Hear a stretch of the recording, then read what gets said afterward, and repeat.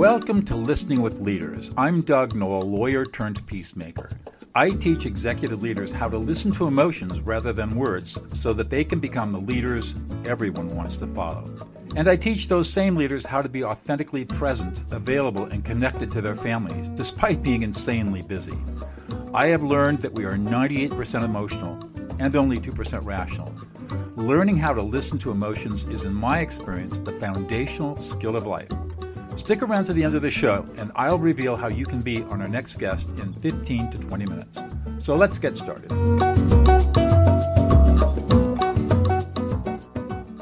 Tiffany Henderson, welcome to Listening with Leaders. You are co-founder and CEO of Rocally, which can be found at rocally.com, ROCALLY.com. And you're a soon-to-be California lawyer. You took the bar in July, and you're waiting for your results next month, right after Thanksgiving. Congratulations. Thank you so much. It is an interesting time to be just waiting for a big moment in your life, but I'm excited for what's coming up with my business and for the opportunity to be speaking with you today. Well, you're welcome. So the big question I have in my head, you've got this startup, Rocally, which is a business we can talk about in a minute, but tell us your backstory, that what led you from being an entrepreneur and running a startup to going to law school. I actually started with the law school journey. It was a lot of divine intervention. Without getting too much into the divine intervention part, a lot of it was suggestions from the people around me at the time. My undergrad was in political science and communication. So once I started telling people that, they kind of assumed that's my path. And it was really a lot of people in my life who had my best interest, and they suggested going to law school. And growing up, I'm an only child, and a lot of moving around, and I never felt quite at home at a place. But I found myself going to law school in Pepperdine to start, and I just loved California so much, and just the spirit that is here. I'm currently in California. And I think law school really became an opportunity for me to learn to observe the world around me and not just be naive about it's just a wonderful place, everyone is kind, which is true, but also there is a lot of personal struggles and a lot of unfortunate events that happen. And going through the law program, I realized that I can be an advocate for other people. And as I was going through law school, it became really challenging, just the content itself. And I found myself very exhausted and just bombarded with a lot of reading and a lot of unfortunate events you're having to read about, and kind of the mechanical system that it is with the court systems, and kind of not feeling the human connection in it as much as I wanted to. And so it especially happened during the pandemic, where I saw a lot of businesses unfortunately failing because they didn't have the resources to stay open, or the resources that were provided through the banks and such, they weren't able to capture that. And so observing that and kind of living through it is where I came up with the idea of Rocally and wanting to be a strong advocate for these small businesses and making sure that they have a space where they feel safe and seen, and being able to tell their story as well, because I've realized these small businesses, their owners have such an inspiring story that I want to back up. So did you built Rocally while you were in law school? Yes, I did. You're insane. It was such a great creative space for me to be able to have the law side, but also it gave me a break from law and to be able to be creative and to be more interactive with the community that I'm in. So I like having a lot of things on my plate at the same time, but it worked out. And for those of you that are listening, I teach law, and I'm also the chairman of the board of trustees of our local law school up here in Central California. And we tell our law students that for every hour of class, you have 4 to 5 hours of preparation.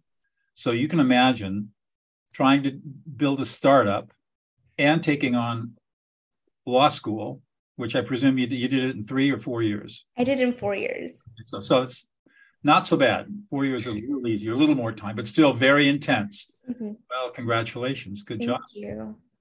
So tell us a little bit about Rocally. So Rocally is a platform. It is a search engine, and it is targeted directly towards small businesses. The definition of small businesses we took from the Small Business Administration, which is, I believe, $7.5 million or less in annual income, or 500 employees or less, I believe. And so within that parameter, it eliminates a lot of the competition that big corporations have kind of taken over other platforms that are similar to Rocally.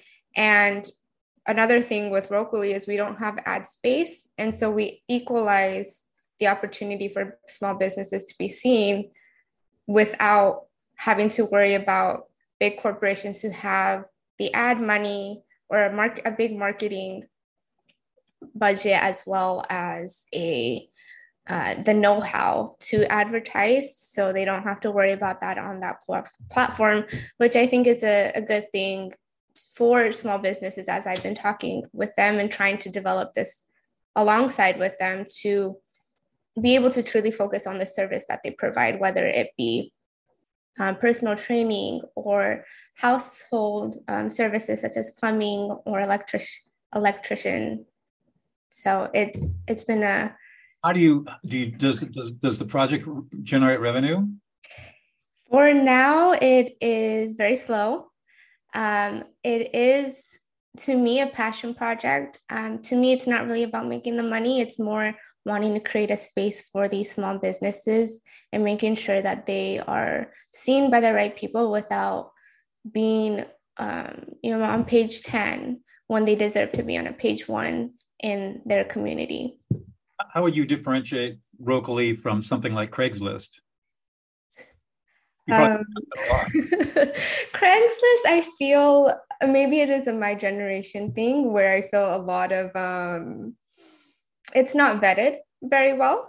Mm-hmm. And so Rocally, we have an algorithm, and the development of the platform is in a way that it's very secure and vetted through the onboarding process of these businesses. And so when a consumer goes on and searches a business that they want in their area, there are going to be finding businesses that are already vetted.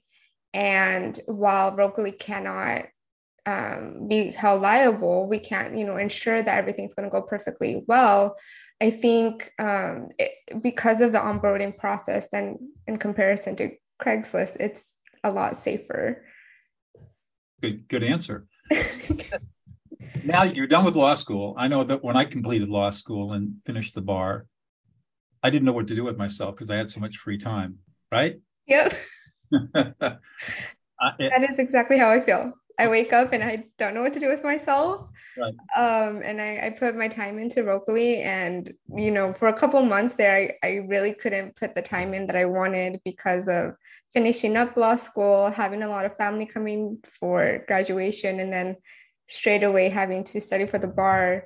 But it's as awkward of a timing that it is while I'm waiting for results. It's been really great to be able to get back into Rocally and change focus kind of in a way, and coming up with new development, which I'm really excited for. Where are you going? What are you going to do with your law degree and your law license? So I have been practicing, it's not practicing. I've been in the business law area for about 10 years as a paralegal. And so I've been doing a little bit of litigation, a lot of transactional work for that. So you plan on having a law practice? Good question. I ideally would like to go into in-house corporate, just for the stability. Litigation is exciting. I did it. I'm trying to stay positive. I did it for 22 years. You do not want to do litigation. I feel like so much of it depended on who you worked with, the attorney. And I think that's why it really pushed me to become a lawyer, to go that route, because I was just frustrated as a paralegal of having to do X amount of work and not being able to fully control the timing of things, because it would always have to be reviewed by the lead attorney, and they would sometimes not get to it until last minute. And so you'd have to stay up with them. So yeah, there are a lot of lawyers that are really good procrastinators. yeah. I hated that. When I was a partner in a law firm, I had associates and paralegals who procrastinated. I would give them 6 and 7 week lead times. Mm-hmm. And my deadlines were never met. That's one of the many reasons why I quit the practice of law back in 2000. It makes sense. So unsolicited advice. So in-house counsel, if you can get a nice job like that, that makes a lot of sense. But don't go into litigation. If I can help it, I don't want to. Not worth the wear and tear on your psyche. So, I became a peacemaker. In my mid-career, I went back to school and earned my master's degree in peacemaking and conflict studies. That's wonderful. And today, among other things, I'm a mediator and an arbitrator, and I teach people how to de-escalate conflict and stop fights and arguments. So much more fulfilling than my early career as a trial lawyer. And I tried a lot of cases. Yeah, take it from me. I got the white hair to prove it. So what gets you up in the morning? Gets you excited? Well, it starts with a really sunny day. In law school, my friends would joke that I was like a solar system. So being in California is great. I have a dog, and so he gets me up and gets me outside and interacting with the community and the people around me. So that really gets me going. I would consider myself an introverted expert. So naturally I'm an introvert, but if I'm surrounded by people, I'm able to do what I need to do. But I wouldn't say it gives me the most naturally energy, but that definitely gets me excited to hear about other people's stories and what gets them going, what makes them excited, and just seeing the connections and realizing, wow, this world really is quite small. So Rocally, let's get back to Rocally for a second. You've got, when I saw the website, it looked like you had, it's locally based. So you have a Rocally for Orange County, and then you picked southeastern Idaho, which would be Idaho Falls. Yes. Maybe Twin Falls, maybe not. That's more in the center of South Center, but definitely Idaho Falls is. Yes. And Riggins, Idaho, Driggs, Idaho, and all that. Why southeastern Idaho? Well, my dad grew up in that area. Specifically, he grew up in what's called Chester, Idaho. It was not on a map before Google. And so I grew up visiting that area a lot. And a lot of my family on my dad's side are there. And I wanted a contrast area for my business that is in opposition to the population in Orange County. And so the two areas that I picked were really a test to see, okay, what is going to be more successful in populated areas or areas such as in Idaho, where there are a lot of mom and pop shops that are being replaced with a Walmart or something else. And I remember as an adult having conversations with my aunts and uncles and just people around there of how sad it is that, in their lifetime, so much of that area has changed, where they could go to the grocery store or ask for a plumber or whatever, just, maybe 10 minutes down the street, and or it'd be a neighbor. Whereas today, just because of how the market is and the pricing and all of that, they'll travel 30 minutes to 45 minutes to go to the big convenience store or grocery store. And I just wanted to bring that lifestyle back. And I think in California, there is that trend of kind of going back to buying local, and not just with organic foods, but also um, paying extra money to have better service by someone you can have that interaction with. And it's interesting to see how in California it's seen kind of as a luxury to be able to do that. And in Idaho, it's more of a, we wish we could do that, but we don't even have that option, because they would rather pay a neighbor, but the neighbor doesn't have that business anymore because they had to go get a job in town to work at a bigger company. And so it's just been really interesting to hear that feedback, because it's something that I don't have experience with having a service myself as of yet, as a, hopefully lawyer in the future. And so it's really interesting seeing that dynamic of people really starting to switch into buying from their neighbors and having services done by their neighbors rather than big corporations, which always there's going to be a place for that. And they have the power to control prices a little bit more. But I think there is such a great quality of opportunity to be able to buy from your neighbor or have the services done by someone that is in your neighborhood to build your community. So how long has Rocally been up? It's been up officially since 2021. A long time. So now you have data, and if you compare Orange County, California, southeastern Idaho, Idaho Falls, what are you seeing? What have you learned from that comparison? It's really hard to tell. So with the counties that I have open in Idaho, they have a very unique culture within itself. And I found when I would go out there for marketing purposes, then because of their own network that they have within their own community already, they don't see a purpose to be on a platform like Rocally, because they can function within themselves with the networking that they have going on within their communities, because it is a small community. And very strong Latter-day Saints. Yes. Yeah, I didn't want to flat out say that, but they have their church connection. Yes. And they network within, because the LDS people are really big about networking within their own congregation. Yeah, so if a new family moves in, then they're already set up with everyone within their neighborhoods, from babysitters to other services. And so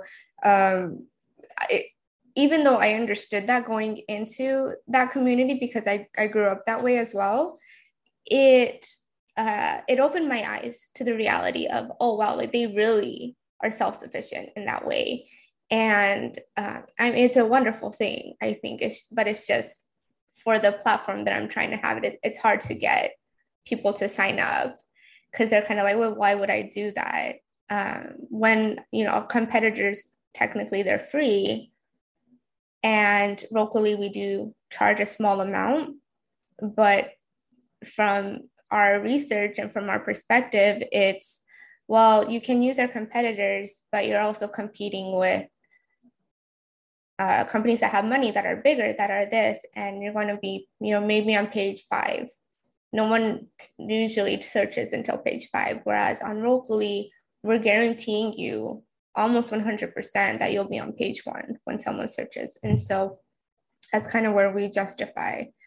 You see a difference between, again, Idaho Falls being sort of the urban hub for that region, a difference between acceptance within Idaho Falls, which is growing rapidly. It's one of the fastest growing cities in the United States, and the outlying rural areas where all the potatoes are being grown. The Idaho Falls area is definitely growing, becoming more secular, I guess, with businesses that are not of the church community coming in.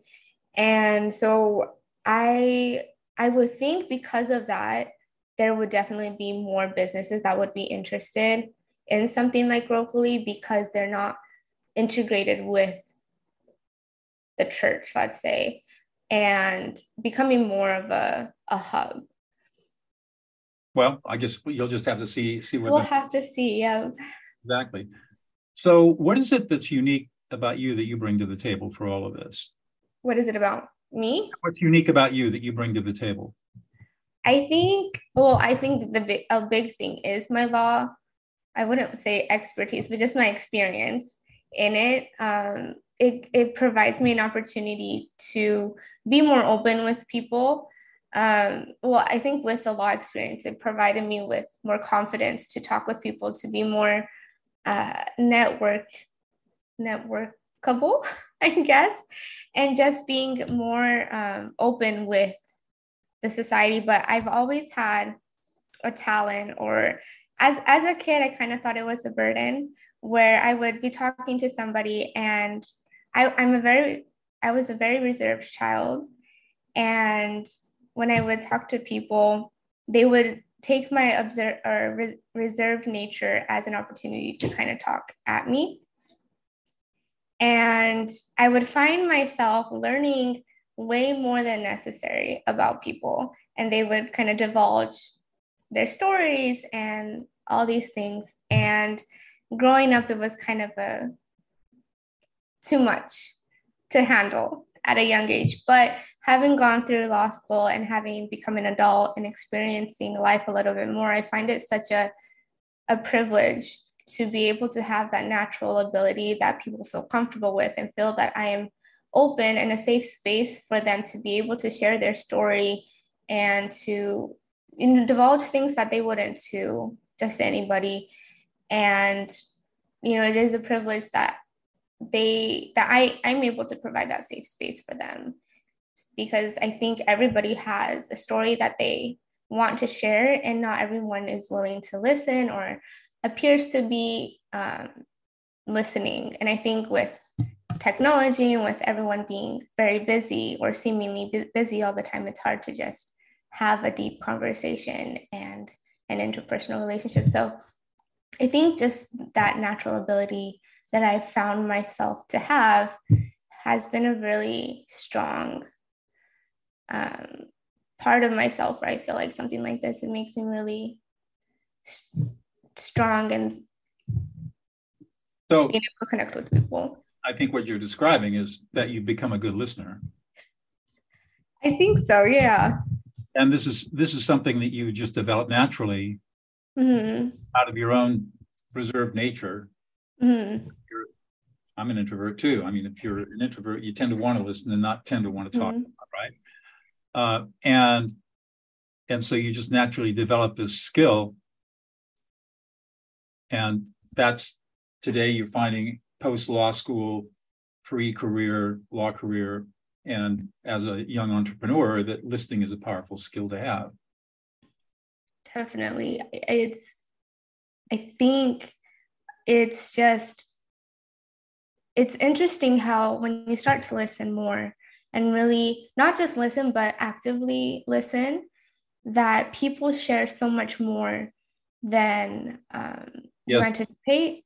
And not to say that people enjoy hearing themselves, but also I think in the sense of like with your experience of negotiations and mediation, sometimes they're able to resolve their own issues just by talking it through without you really doing much. And that's kind of how I've seen, that's kind of how I've experienced interacting with people, especially in conflict situation, is just letting them speak, ask inspired questions and be like, hey, like, well, what do you think about this?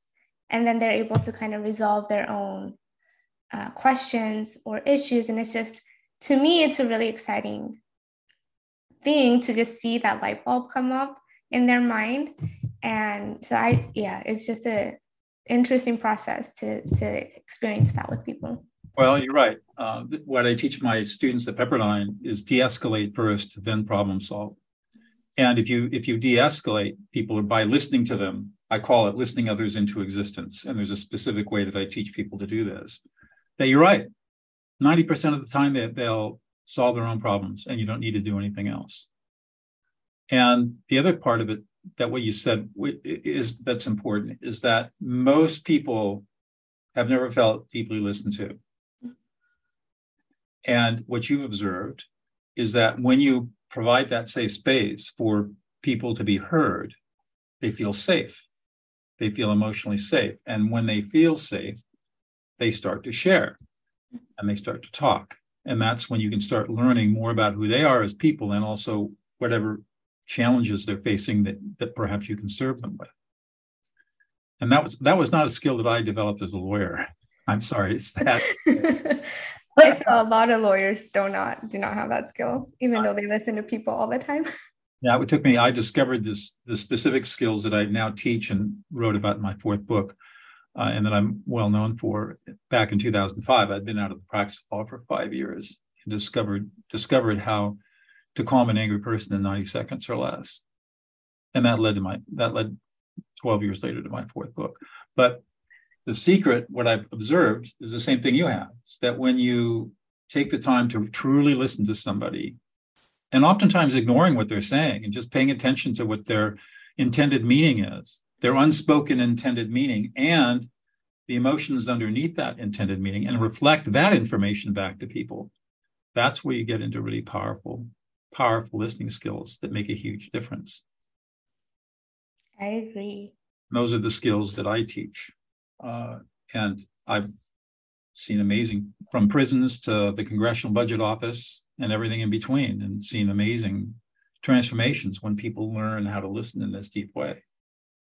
So that's a skill that will serve you well as you move into your career. Thank you. I hope so. So what day did the bar announce what day it's going to, is it the 30th? The 6th of November. Oh, it's early. Used to be after Thanksgiving. Well, it's only a 2-day bar exam now. My day was 3.5 days. The 2 days was rough enough. I cannot imagine. Yeah. Yeah, if you didn't take the professional responsibility exam, you did that after the 3-day. Okay. And essays. Did you have a computer back then, or was it all handwritten? You could type, and in those days I typed. So I had both a manual typewriter and an electric typewriter, but no computers or anything like that. Oh. And on the very first day, the very first morning of the bar exam, my electric typewriter jammed. So I kept my manual up at the front of the room. I had to switch out typewriters and come back, and it was a moment. Wow. I can't imagine just like the amount of noise that would be in the room. Yeah, everybody wore, we had big construction earmuffs that we all wore. Really? Not just the earplugs? No, big things. So we didn't hear each other. That was pretty interesting. Wow. That was something else. Well, interesting. Well, good luck on the bar. I'm sure you'll pass. Tell me one more thing. What's one thing about you, Tiffany, that we wouldn't know about unless you revealed it to us?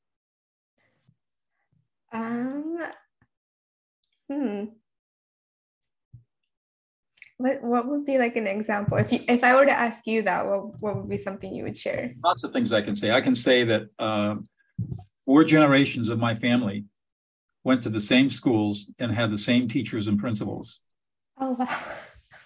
Or I could tell you I'm a jazz violinist and blues violinist, which you wouldn't know if I told you. I don't feel like I have anything cool like that. It doesn't have to be cool. There's something different and unique about you that people wouldn't know about.